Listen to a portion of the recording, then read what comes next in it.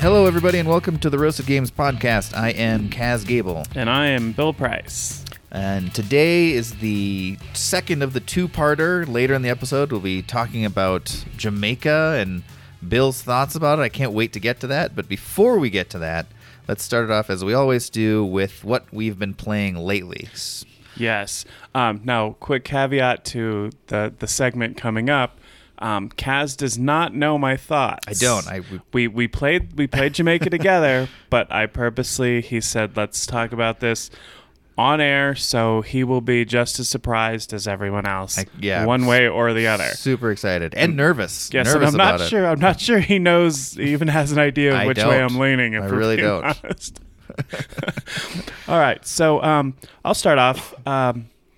We played, my wife Kirsten and I played with my 15-year-old son Joey. We played a couple games of Cupcake Empire by Alley Cat Games.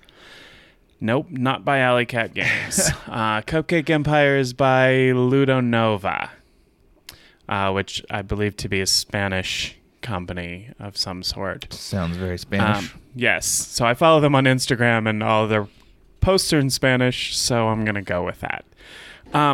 So anyway, it's a game about building your cupcake empire. You are all owners of cupcake companies, and you live in a town that loves cupcakes so much that they have mandated by law that all of the people living there, who are all meeples, have to wear the colors of the cupcakes that they like. So you have people with like vanilla pants and like strawberry shirts, or like chocolate pants and chocolate shirts, or chocolate pants and mint shirts. So it's and they're all laid out in this town. There's like 5 or 6 streets, and then they go like 3 or 4 deep. I think 4 deep. And so you lay the meeples out. They're all dressed, and they're custom meeples, really nice. And you lay them all out on this grid. And you're basically building on each street. You're building little retail centers or bakeries.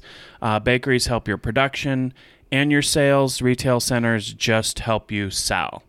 So your goal is to acquire cupcake tops and cupcake bottoms and sell them to the appropriate people on the street via these retail outlets and so on. It is an engine building game for sure. You do get stronger and stronger. It's the first to 70 points is the winner.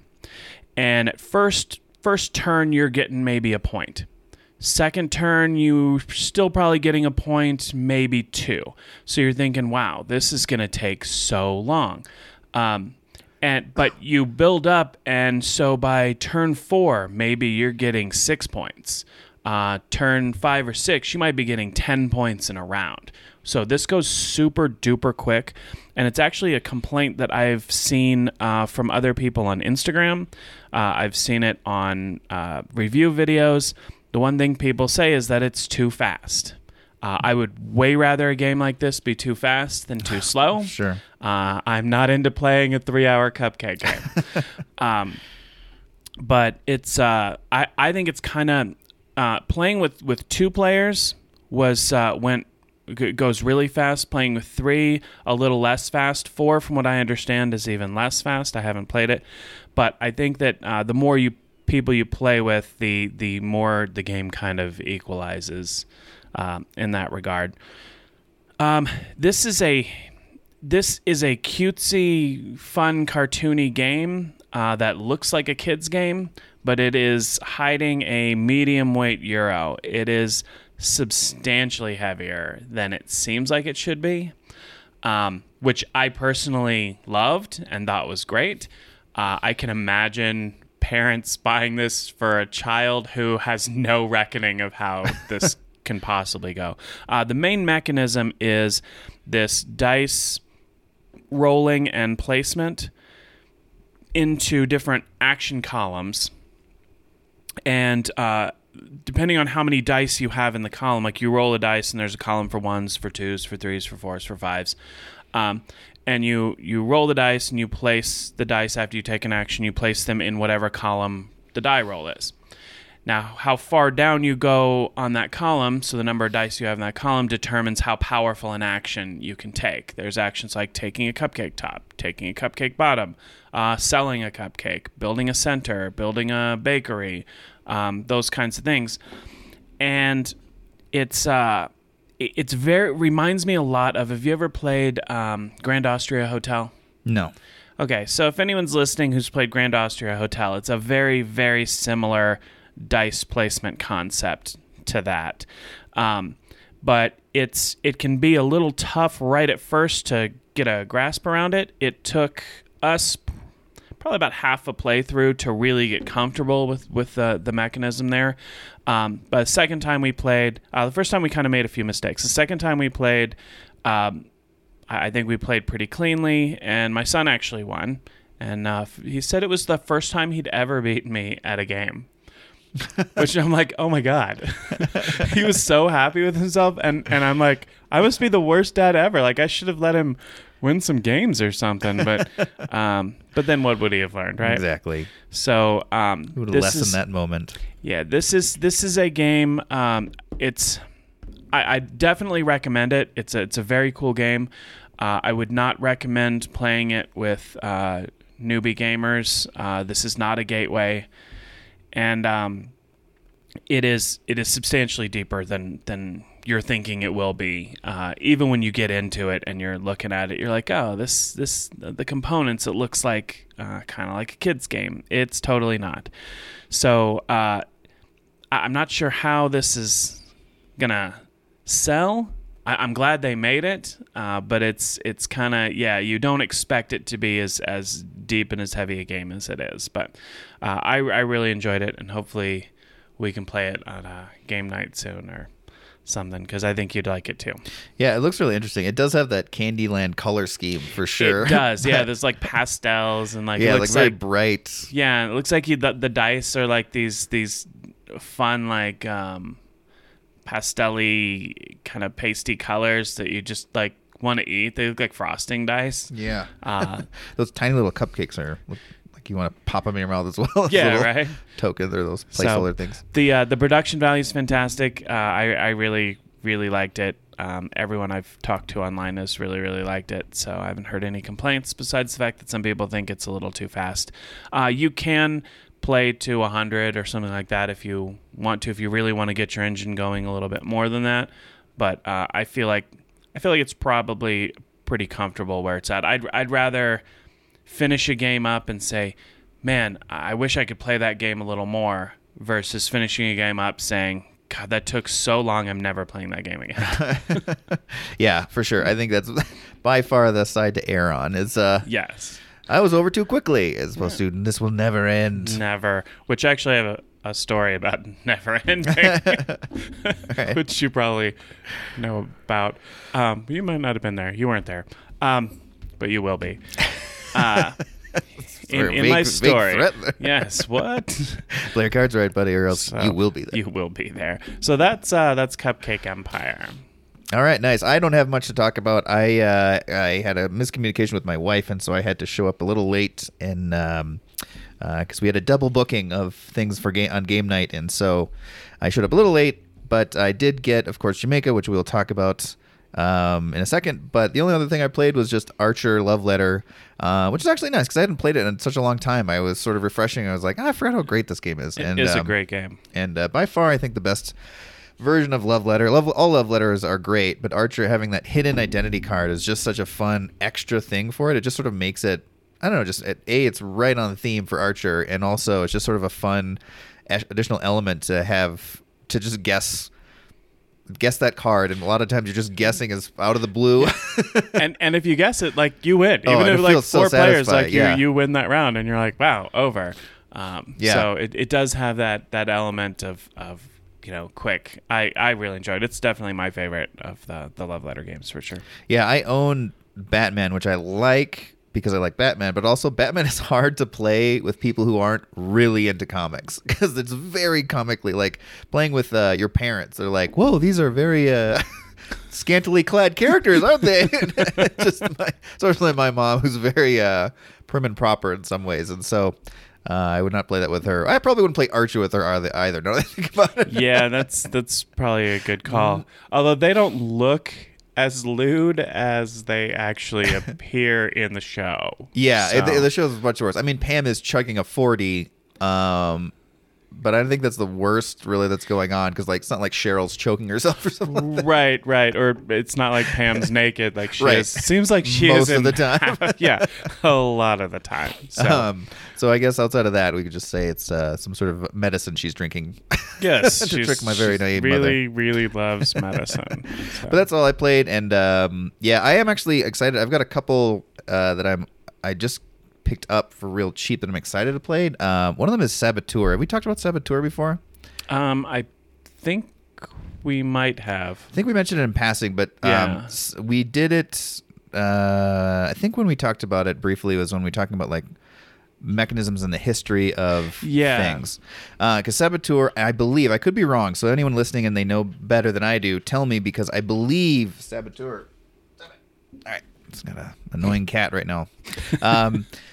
We have, I believe, Saboteur was the first game that was broadly distributed that had the Saboteur mechanic in it.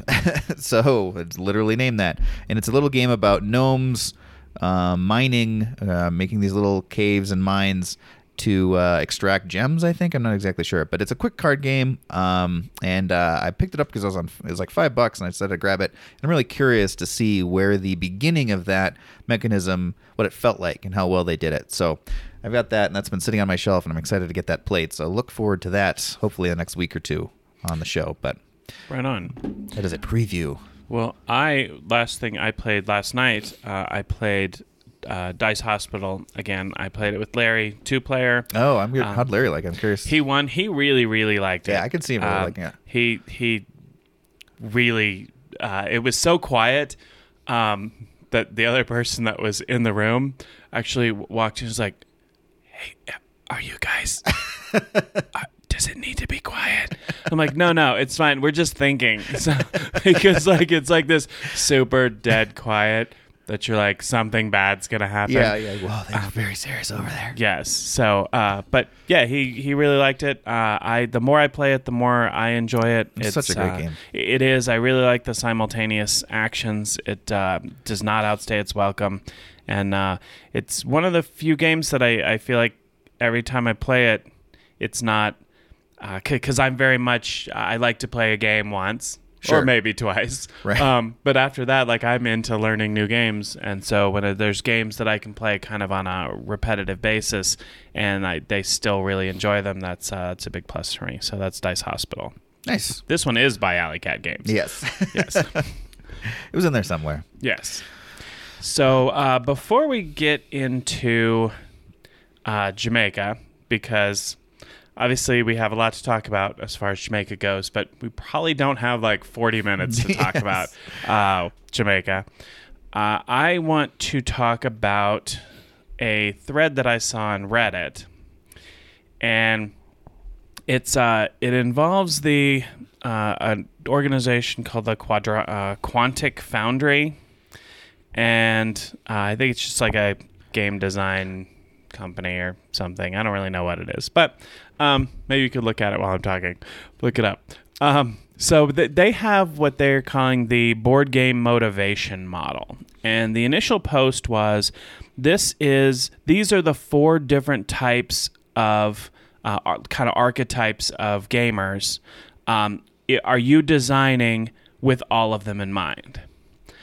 And I took a look at it, and my first impulse was kind of what everybody in the board game design Reddit, the tabletop game design Reddit, was saying, which is I don't, and I'll post this on Instagram so everybody can see it, what I'm talking about. But and I'll go through it here as well. But I think that the big overriding thought from designers was that they purposely don't design with all 4 archetypes in mind for reasons that I would kind of like to get into. Yeah, so these are, what are they? They're like kind of broad categories. There's 4 categories of specific like focuses of a game, or like you're going to be kind of prioritizing one of these in your game choice or something, right? Is that kind of the They're supposed to be kind of archetypes of what motivates certain types of game players. And so like for instance, the first one is conflict. Mm-hmm. So a conflict motivated player enjoys hostile interactions, high conflict mechanics. It also, according to them, incorporates a lot of social manipulation like deception, bluffing, persuasion, negotiation. And so I think this is where what you design for with straight-up battle games, like the 1v1 battle game. Magic the Gathering is probably squarely in this. Also, things like just a lot of take-that mechanics are probably appeal to the conflict gamer. I kind of think of these people as the alpha gamers. If they do incorporate play in co-op settings, which we'll get into another gamer type for that. But if they do, these are the kind of gamers that I feel like try and influence, hey, this is what we're going to do. And there's nothing wrong with these kinds of gamers. There's a ton of games that appeal to this. Mm-hmm. There's a ton of games out there that have hostile interactions, that have a lot of fighting, that have a lot of player v player, a lot of take that, and they're very popular. So I would certainly agree that is absolutely a category worth looking at. But again, there's a lot of games that are designed very much not in that vein, that purposely avoid interaction, that purposely avoid conflict mechanisms and take that. Yeah.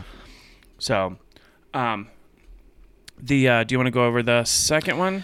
Yeah. Well, should we name them all real quick and then backtrack? Sure. Because we have the main headings are conflict, immersion, strategy, and social fun. And so those are distinct categories that they're saying you can kind of focus on specifically and that are separate from the others, which is interesting. I actually went to their website and there's another. So this is board game motivation model in this image, but there's another gamer motivation model, which is like 7 categories or 6 categories. So I'm a little confused on which one they want to prioritize, but this is the one that they posted. So next one is immersion, and so immersion is elaborate lore and characters, obviously. Immersion in the immersed in this world.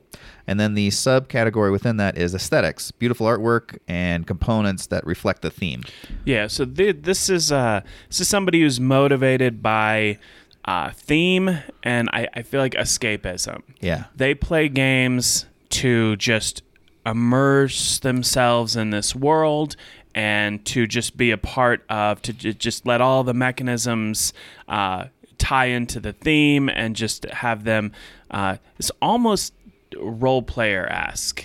It's very RPG-ish. Yeah, and so I think a lot of RPGers probably fall into this category, but this could also be, like somebody who plays Scythe or, another super thematic game where you just kind of want to escape. Your purpose for playing games in this model, I feel like, is just to really enjoy the artwork and the theme and just sort of let it all wash over you. And when we talk about games that are like, man, this is a really relaxing game, like that's a game that's designed for an immersion motivated player, I feel like. So that is the second category. The third category is strategy. So it's thinking, planning, skill-based. They like complex rules. These are your Eurogame players. Subcategories there are systems discovery. They like to learn new and innovative game systems and mechanisms. There's also a subcategory here of need to win. So it says winning and trouncing other players. I have a little issue with this entirely being under the strategy player. I don't feel like... Historically, I don't feel like people who are big strategy players have this need to trounce other players. I feel like they have the need to be as efficient as possible in their engine or their strategy or what have you. And I feel like it's more of a need to win the game than it is the need to beat other players. Sure. I feel like the need to beat other players comes in the conflict category. I feel like those are the people who pursue the hostile interactions in order to win them. But the strategy players are Eurogame players or abstract game players. They don't seem to usually care nearly as much about theme or aesthetics. They care about raw choices. Do I have what can I do to further my strategy? What kind of options, what kind of paths to victory are there? How do I incorporate the mechanisms appropriately? How can I be the most efficient? And that's I feel like strategy players probably tend to shy away from a lot of luck or random components. These are not pressure luck players. Right. Yeah. So that's the strategy. And then the fourth one. All right, last one is social fun, which is for some reason represented by a medieval carriage. Because, Because I guess that's maybe the height of fun. They're taking you to the ball. Yeah, oh, there we go. That would make sense. Oh, that makes Or, sense, yeah. I guess. I don't. You're going to schmooze it up at the big ball at the castle from your carriage. But yeah, social fun, obviously lighthearted fun, laughter, chat, social interaction. And then subheadings under here are cooperation, being on a team, working on a common goal, chance, card drawing, dice rolling, luck mechanisms, and accessibility. Game is easy to learn and accessible to newcomers. So, yeah, obviously, it's pretty self-explanatory. I think that what's interesting about all of these categories is there's so much crossover here that it's not like you can design a game and ignore any of the other ones. Like, you can't just have a social game that has no elements of the other three. Maybe to varying degrees, but it seems to me, I'm not exactly sure what this model is trying to clarify. It's just like, these are things to consider. Like, could you accidentally design a fully immersed game with no conflict, strategy, or player interaction and be like, darn it, I forgot to put those in. That's just a painting. Right, exactly, yes. I keep making these paintings and calling them games. I don't understand. People buy them and they look at them and they really enjoy them. It makes them feel good. But I get really bad scores on board game. Yeah, really bad reviews. Yeah, nobody seems to be into this quote game that I've some of these I agree with that. I think that you can design without conflict. I think you can design a game where there's a ton of games out there that are like basically multiplayer solitaire games where you have no influence over anyone else. There's no conflict. Although I think you still incorporate some hostile interactions because there probably is something you're doing where you are. Because even Euros, the conflict's not. It's usually in the marketplace. Obviously, it's like resource conflict, but it's not. Or it could be you exploring and bam, you find a monster. Oh, sure, it's yeah, still that too. conflict. Maybe you're not fighting another player per se. But this last category to me is the most fascinating one because there's so much in it. Right. Because this is the party gamers. This is also co-op gamers who could be like legit heavier gamers, but really like co-op games in the co-op model because they like the social interaction. Obviously, we said party games. These are the people that like card drawing and lots of dice rolling and, lots of pressure luck. These are those kind of people. So you could look at like gamblers tend to probably fall into the social fun category. It's also with the accessibility.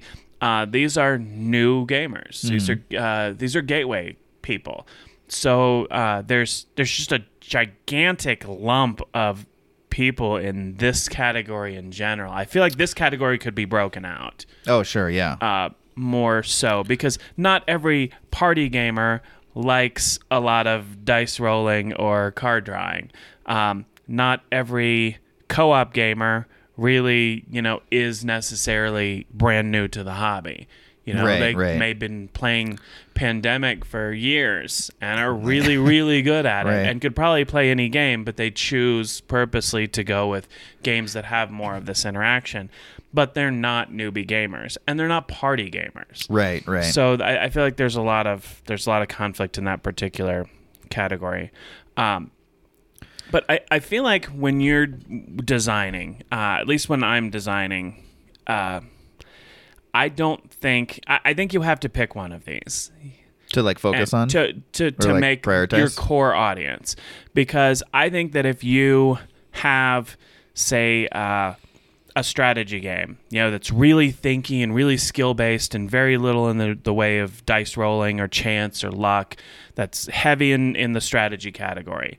A lot of those, because that's such a Eurogame heavy category, a lot of them purposely do not have any much in the way of conflict or in the way of, you know, deception or negotiation or bluffing or any of those kinds of things that really drive, you know, take that mechanics don't really tend to exist much in a lot of Euro games, because that's not what appeals to that strategy player. Sure. So I feel like if you think, okay, well, I have the strategy game, I have to put in some conflict in order to appeal to a conflict player, all of a sudden I'm alienating my core audience.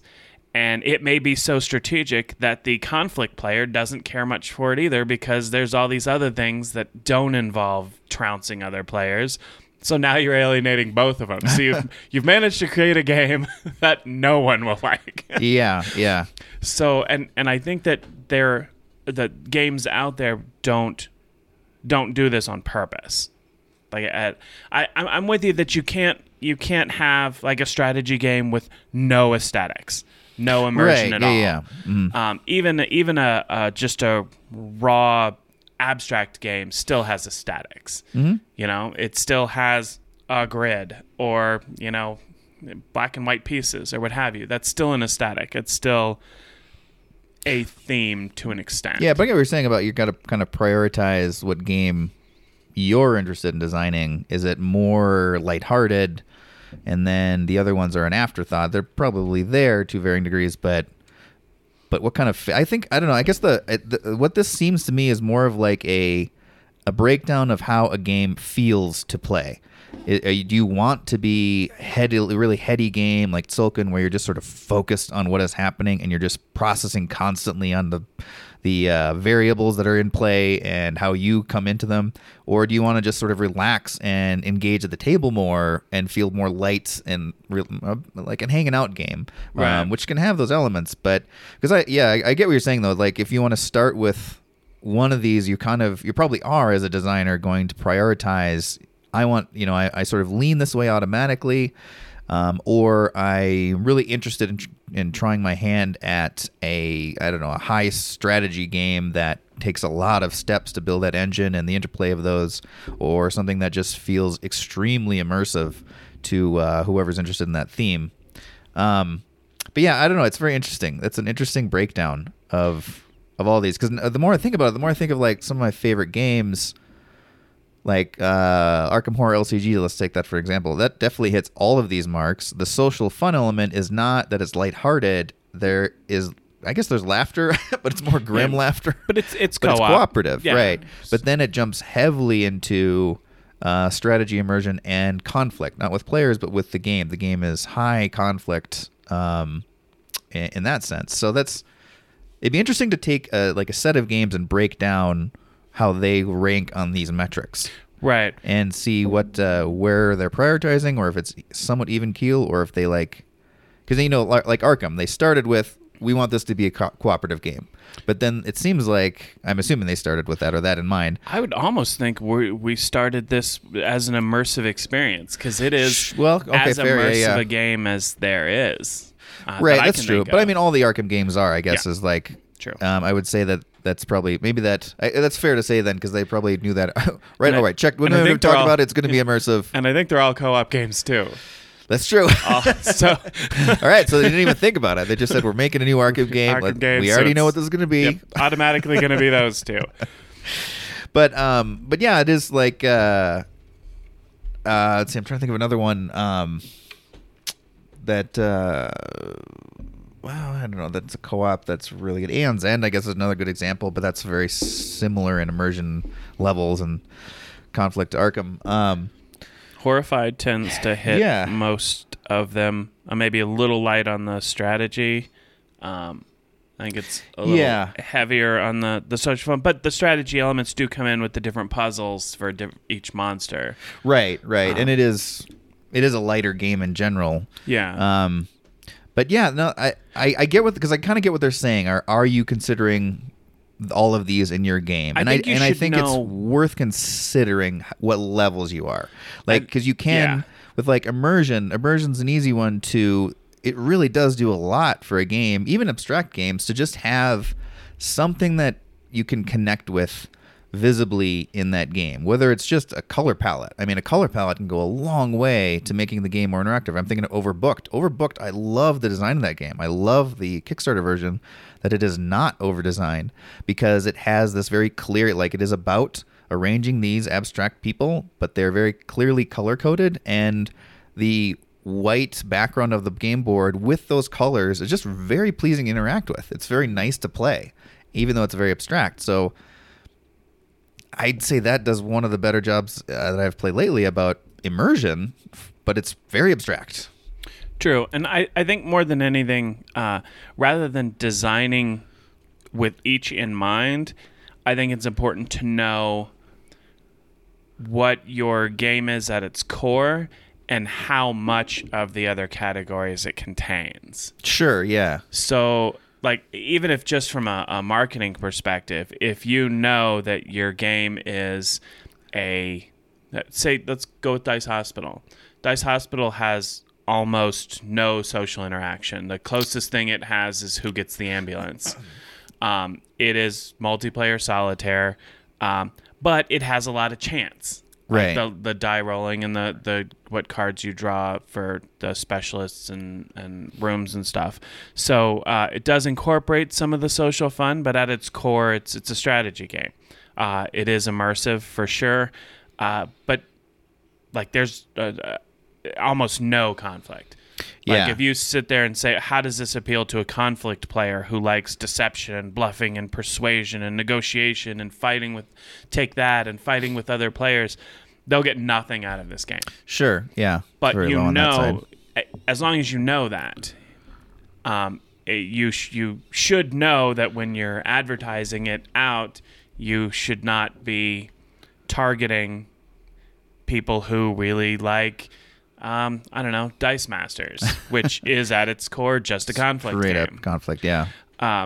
So I think it's important, rather than designing specifically for a category, I think it's important that you know who your core audience is, you know what motivates them, and just focus on your game. Don't add an element just to appeal to one of these other categories to up your appeal there. Because I think it would take away from your core game, your core experience. Yeah, they shouldn't be getting in the way of each other. Right. They should be probably all there to agree. Because even Dice Hospital has like conflict within the market, but like you said, it's barely there, but it is sort of there.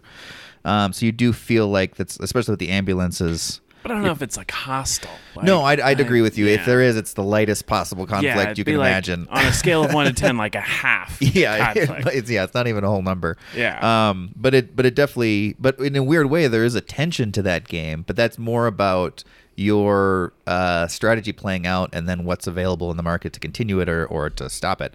But it's funny. I feel like you could even step back even farther and just consider these as almost just like one word things that all games should consider for sure to a degree. And is it fun at all? It should be fun. It should be fun at the base of it.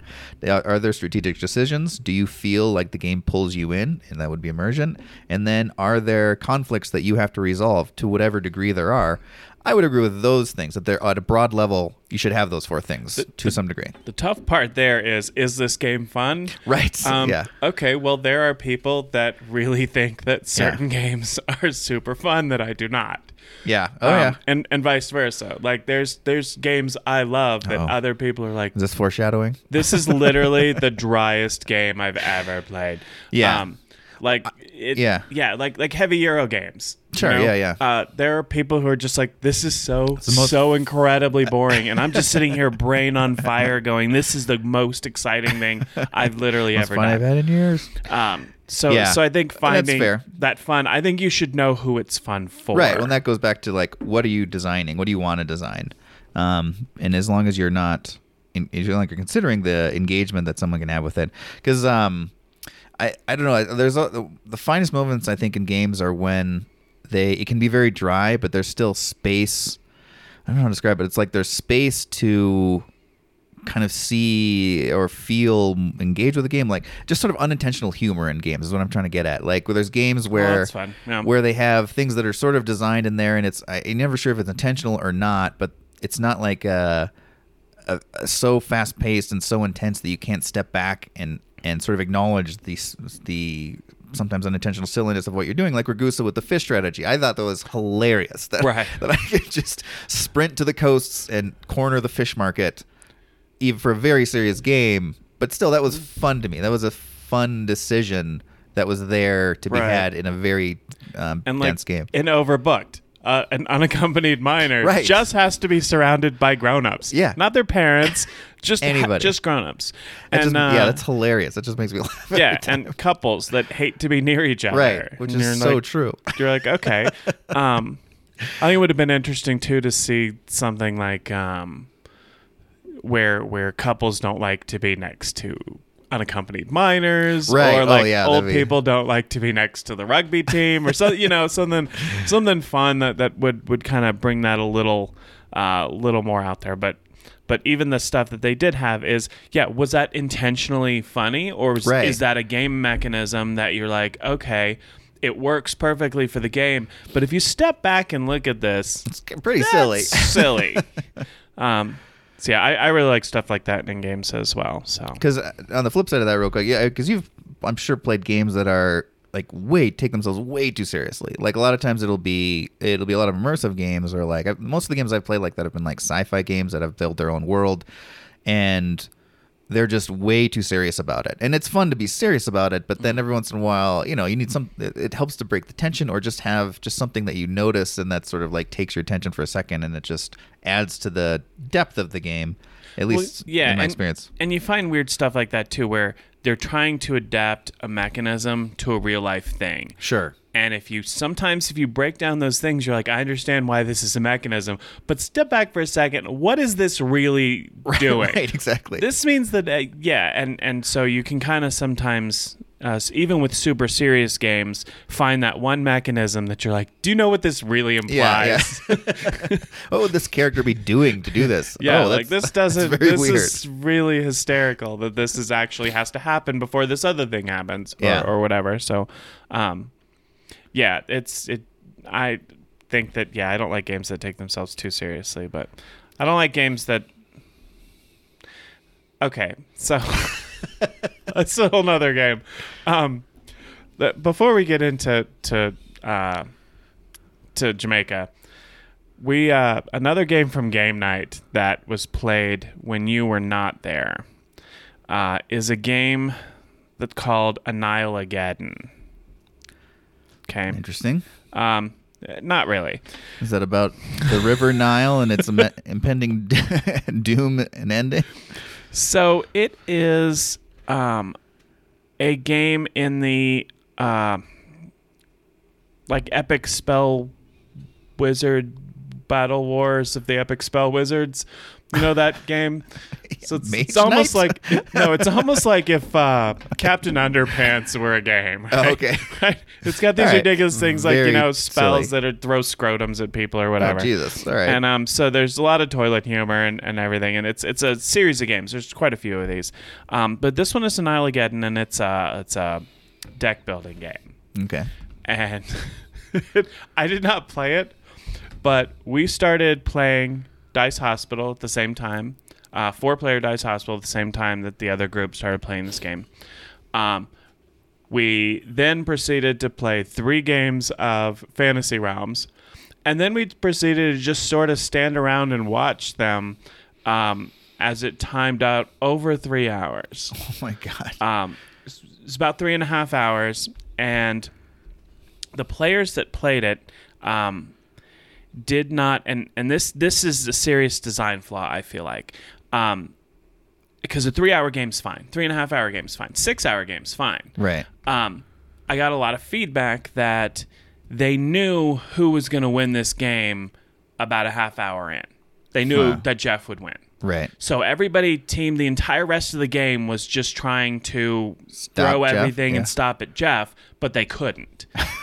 And there's just, it was, and he did win, and they knew he was going to win. So for like 3 hours, they just played knowing that Jeff was going to win this game. It did not go over well for really Did Jeff like it? I can't imagine Jeff would like that experience either. He didn't really care much for it. It was not, I don't think it was really his kind of thing. A lot of take that, a lot of a lot of that sort of interactions, very conflict based. Sure. Okay. Deck builder there. So if you've heard of this game or consider buying it, just be slightly forewarned. Watch some videos that first. It has not gone over real well and is staggeringly long for what it is.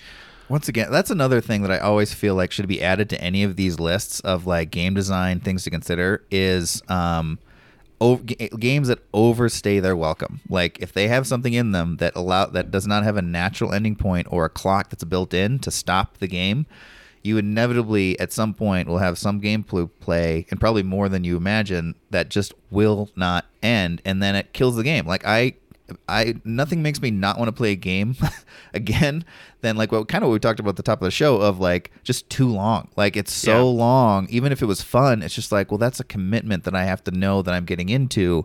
And there are long games that I really like, but I know they're going to be long. It's not like I'm suddenly going to have a short game with that game. It's like, I know what I'm getting into here. Yeah, but you sit down to Battlestar Galactica, you know it's a 3 hour game. It's an afternoon game. Yeah. But you know that you know what you're getting into, and you know it's fun. And it has built-in steps and it has a clock built in it. And it does. Yeah. And so you know that there's an end in sight. Yeah. Even TI4. Yeah. Twilight Imperium 4. Or 1, 2, or 3 for that matter. It has an almost built-in clock in that as soon as somebody takes gets their 10th point or something, or 7th point. Yeah, I can't remember exactly. As soon as somebody gets X number of victory points, the game ends. But you can see how many victory points people have. So you kind of still can keep track of, okay, I know about how much time I have to, make my plans go through. And it's such a build-up game and a maneuvering game and trying to get into position to, be able to strike and get these points or to grab that objective or, the next time that I can take that role, I know that I can do X, Y, and Z. So it does not outstay its welcome because you're constantly maneuvering towards a thing. Yep. And there are games that just seem like they are long for long's sake. Right. Or just have things that you can do within the game that suddenly extends it. And I'm sure you've had experience too. You're sitting there thinking like, well, it's my turn. I could do this, but I just know that's going to make the game longer, and I just don't want to make the game longer, so I am just going to do this. Even though it'd be a lot less valuable to me, I just don't want to keep the game going. Because I know, and most of the time it's because I know I'm not going to win. Sure, yeah. And it's a moot point. And that's a bad sign if you're like, I'm sick of this to the point I just want to be over. Nothing is more defeating in playing a game than just knowing halfway through or however long that no matter what you do, you're not going to win this game. Sure. You're just hanging on. That's fine in a 15-minute game. Right. That is not fine in a 3-hour game. Yeah. It's just not. And playtest. And playtest with people who've never played before. Because if you and your 3 buddies design this game together and you guys can play it in an hour and a half, and it does not outstay its welcome for you, that doesn't mean this is not a 4-hour game. Right.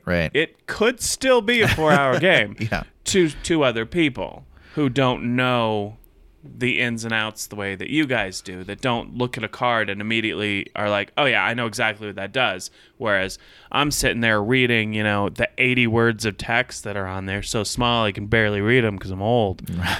And I don't really know how this fits into anything else. Is there another card that complements this? But there is or there isn't. And so you don't sit there and stop and think, oh, well, what are the possibilities? Yeah. And so you can play your own game really, really well. And I'm sure you love it. Yeah. But word to designers, play test your game with people who are not you and who are not your friends. Right. Have no stake in the game. We should do an episode on that, actually, or a segment on that. Clever ways that games have that built-in timer. Because the more, as we're talking about, I'm trying to think of different ways they do it. And there's a lot of variety, and there's some standbys, obviously, but there's some really good variety. Like Paradens with going through the deck, and that's a common, like go through the deck or run out of a resource or something like that. But some of them have just like other ways that they time it down. Galactica is great, where it's like distance. It's you can figure out the distance, and then there's a halfway point in that game too, whether that something happens, and so that'd be kind of cool to go into that and how certain games approach that. All right. Okay, should we get into? I'm ready for Jamaica. All right, so this is. I'll preface this little explanation on background. Background. So Jamaica is another game very much like Ragusa and Bill's experience, where I was. Jamaica's been around forever. It makes a lot of lists. I'm sure you've heard of it if not played it. And I finally picked up the game after playing it with a friend of mine, and I loved it. I really enjoyed the game. For me, personally, I think Jamaica is pretty close to a perfect game design for what it does. So I was very hyped up to bring this to game night, and I got more and more depressed as the game went on because Bill had the worst first turn possible with this game, and it just sullied the entire experience for him. And I completely understand being frustrated with that playthrough. But Jamaica, replaying it again lately with more of a eye to a new gamer approaching it, or someone who is maybe not a fan of it approaching it, I did feel a few things about Jamaica's more finicky at the beginning. There's more little rules than I realized. Because when we were setting up this game, there's always rules that I can't remember exactly what they are, and I have to consult the very annoyingly laid out rule book, which is a giant treasure map. So you have to unfold this huge newspaper-sized thing every time you want to consult something. Yeah. So that's a big mark against it. I wish they would change that, but it looks cool, which is what another thing Jamaica's all about, is looking really cool. So anyway, last night or Tuesday when we had our game night, I was a little flustered because of the way the day was going, and I wasn't sure if I was going to make it. So I was a little bummed out. I wanted to prep for this and have more time just to settle it out and caress the pieces or what. I don't know what I expected to do, but I just was flustered that we had to show up and start playing. But what I will say is all the ups and downs of what happened during the playtime, I think that this was a very fair representation of what Jamaica is. So I'm really curious to see what your thoughts are, because there were some things that were fumbled on. The first part of the game was a little bit slow, but I don't think that's not what the game intended. And so I'm really excited to see what your thoughts are, because there's some stumbling blocks in that can happen in Jamaica, and there's some I don't know, rule clarifications that I always have to do. We played with a full complement of 6 people, which I think is the best way to play this game. We played with, I think the only 2 people that had played were Kirsten and myself, right? And me. Or you would do, of course, too, as well. So we did play with half, so three of us were familiar, yep. And 3 were totally unfamiliar with the game. It did everything that I'd hoped it would do, in that the racing was represented. The way people ended the race didn't represent how they placed on the podium. And I think once we got into it, it was pretty fluid. So, all right, let's jump into it. I will start with agreeing with you on the instruction booklet. It was literally every time I wanted to figure out a rule, I felt like my grandma navigating for like my grandpa on a trip where she just whips out this map and she's unfolding it. Half the windshield. Yeah, it's gigantic, and she's like trying to find like what city and Where route they're are on. we? Yeah, and that's sort of what I felt like is It's on the other side, Gladys. Yeah, I would love to see an actual like booklet rule book, but you know that's super nitpicky. Let me go over my experience the first time and why it was such a bad draw. So the idea behind Jamaica is that you are pirates and you are racing around the island of Jamaica from Port Royal all the way around back to Port Royal. So you have these cards that have like a day action and a night action on them. And then whoever the player is, and everybody starts out with the same hands of cards. Well, not the same hands, but the same decks of cards. And you draw 3. So you have 3 random cards.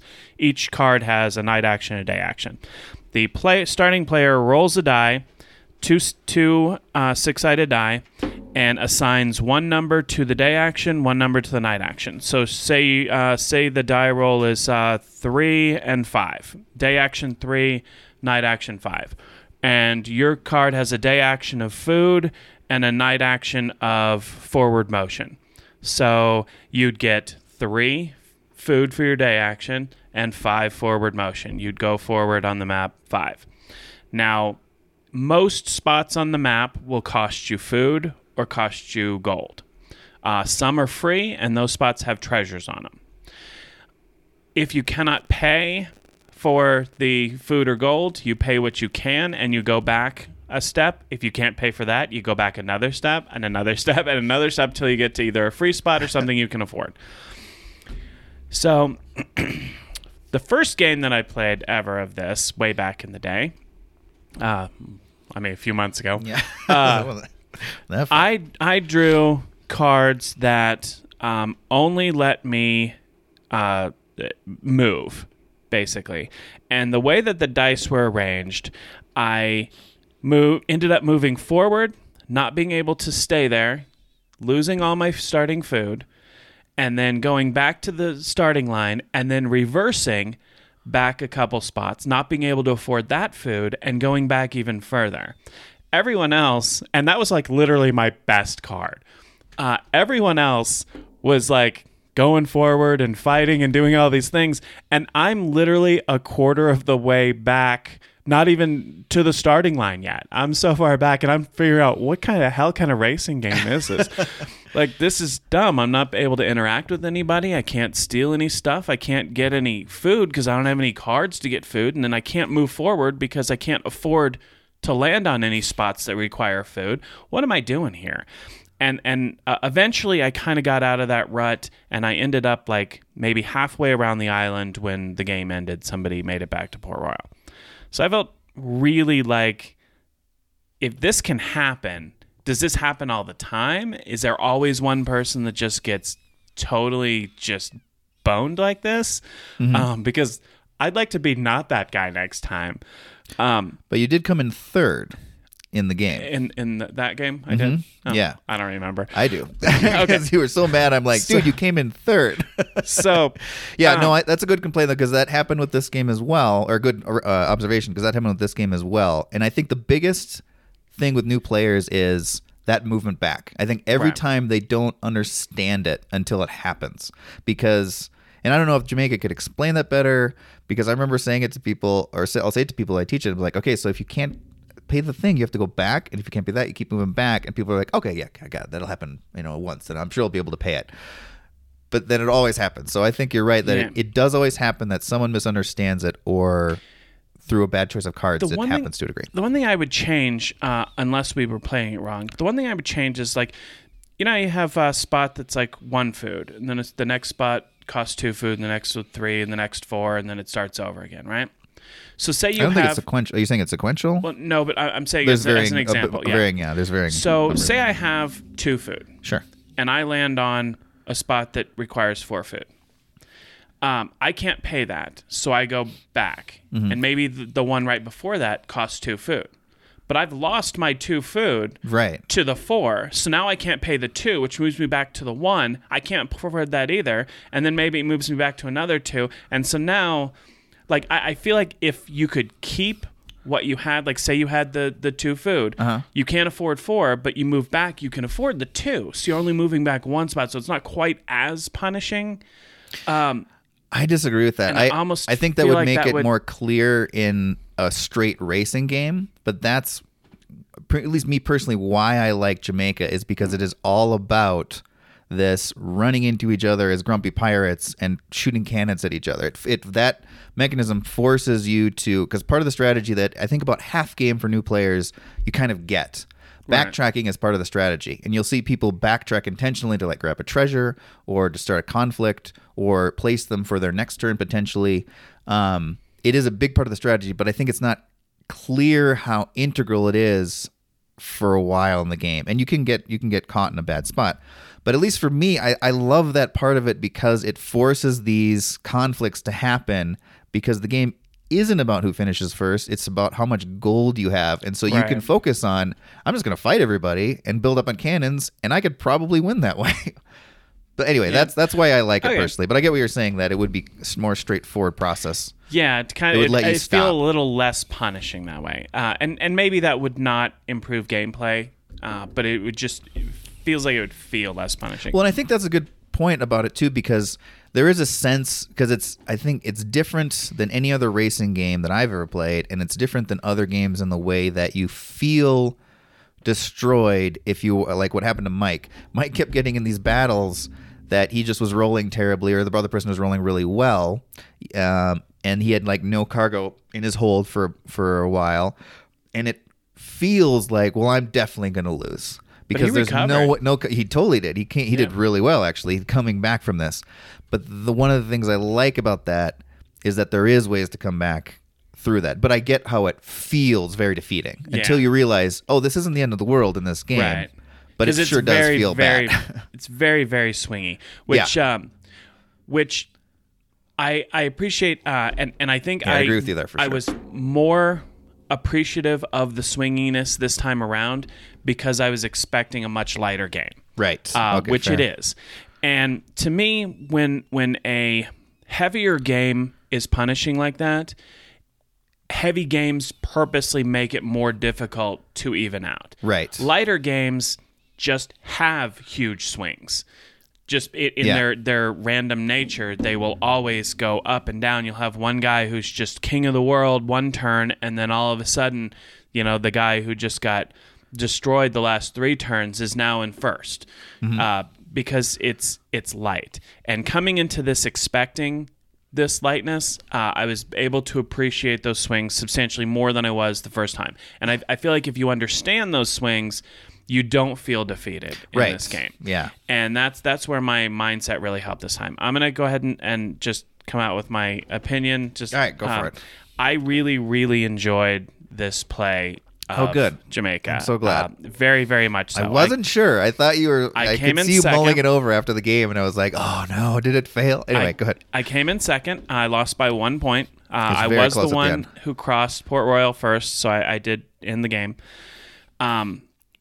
And I love that idea of you can win the race, but you don't win the game. Right. But I was so close to winning it.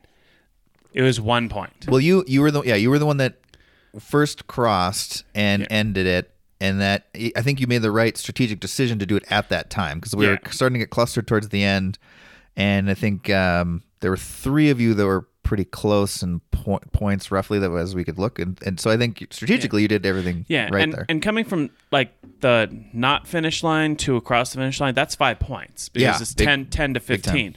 So the idea I thought about, okay, well maybe I can manipulate to get more gold, but then I have to factor in that minus 5 points. I'd rather just go ahead and do that because what if somebody else can get gold? Right. Because when you cross the finish line, you don't get your evening action if you cross it in your daytime. So I knew that if I were going to take that chance, that it would give everyone else the opportunity to go ahead and do that as well.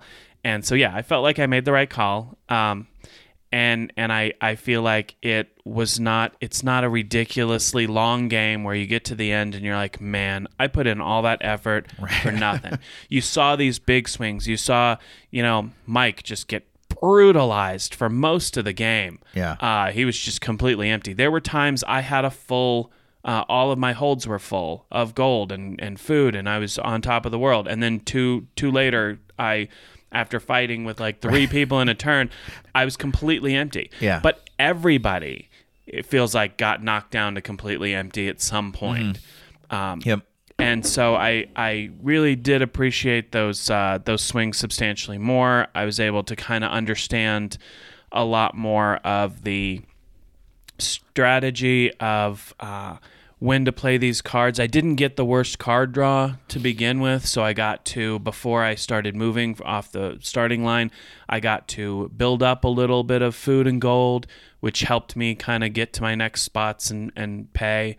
I got lucky in a couple of fights that gave me the food or the gold that I needed. I got some treasures, which all ended up being cursed, but I got to get rid of them. Yeah. So that was a really fun part of this game, is the treasure curses distribution. Yeah. Anyway. So I really, really liked it this time. I feel like I got to see a lot of the things that I didn't like in the first game in a different light. Sure. And I kind of saw all the things that I just felt were so punishing to me personally in the first game. I felt like I got to take advantage of a little bit more in this one, kind of seeing less of, look what's happening to me, and more of, hey, it's happening to everybody. Yeah. And it's just part of the swinginess of this game. This is a light game. This is a very light game, but it has the appearance of a heavier game.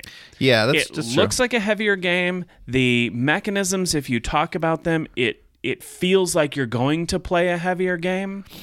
But when you're actually playing it and in the experience, it is substantially lighter than you think. And that's what got me the first time. But I really enjoyed it. I would definitely play again. Absolutely play again. You've changed my mind. Right. Yes. Yes. We did it. I'm glad to hear that. And I think that's a great observation as well about that, because one of the things I love about this game is, despite the silly swinginess of it, I think it is amazingly well balanced, more deceptively so, because like you said, the bad things that happen in the game most likely are going to happen to everyone, not exactly to an equal degree, but pretty fairly equal. Like I'm pretty sure you're right that everyone had their holds cleared or almost cleared during the gameplay.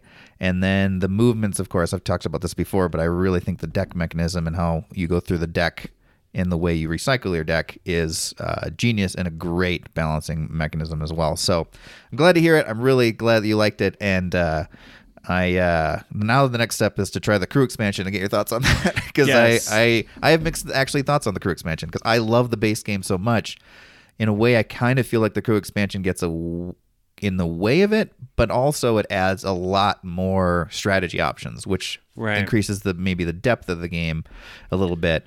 Which isn't bad. Yeah, I've heard it takes a lot of what the powers that were in the treasure cards, turns the treasure cards just into pure treasure. Yeah. And makes the crew kind of something you can... It's almost like going to a market and buying treasure cards from the first game. But they're people, and they take up a whole... Yeah, a lot of them have just point values. If they get past that -5 line, they get points. Right, and like then, the king wants you to win, but if you don't win, then he gives you lose negative points. Yeah, he takes a lot of points away. But he'll give you 10 points or something. A lot, 12 points, it's something like huge. that. I think it's 12. Yeah, if you do pass the finish line first. Yeah. So if you know that you're like full speed ahead, like, that would have been a good one for me to have. I'd have won that game. Yeah. I've only played with the crew a couple times, and I'd like to play it again because it's also the similar thing where you can, I believe you can boot them off your ship. Excuse me. You can, yeah. And so it's if you're out dump close, them in the ocean. Pretty much, you're a pirate. What do you care? Walk the plank. So it adds more to the silly fun, but with a lot more powers and strategy options available, and point swings possible to directly choose from the characters. So anyway, look, maybe we'll get one of those played in the next few months or next few weeks, and I'd love to talk about that as well to see how that breaks down. Yeah, absolutely.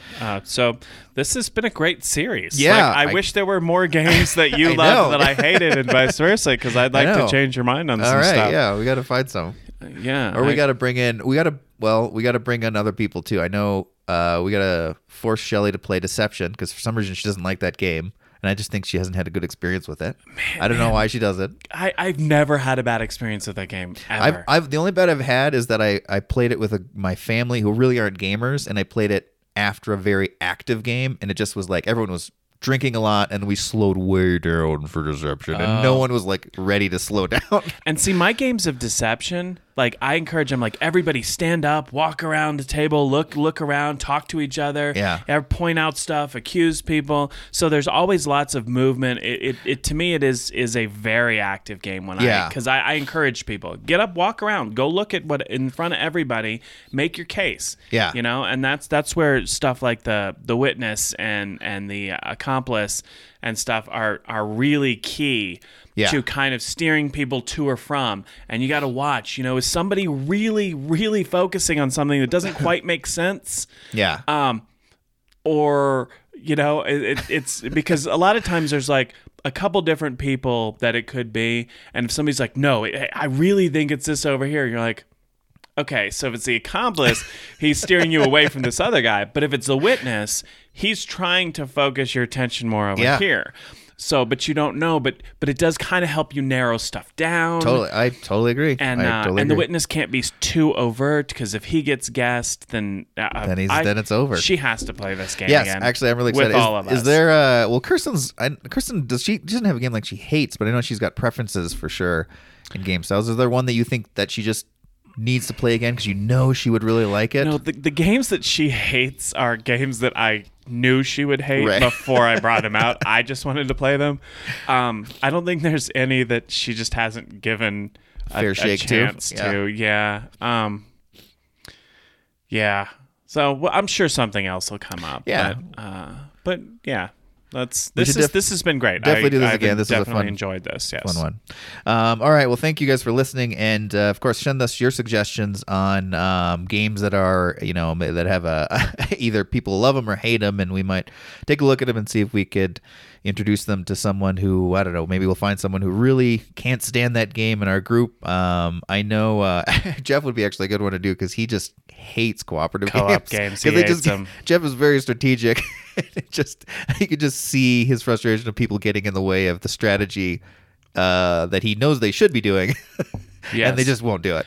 Conflict and strategic, that's Jeff. Yeah. He doesn't want anything to do with social fun, and he doesn't want anything to do with aesthetics. He doesn't care about your theme. Socializing is for when you're done playing the game. Yes.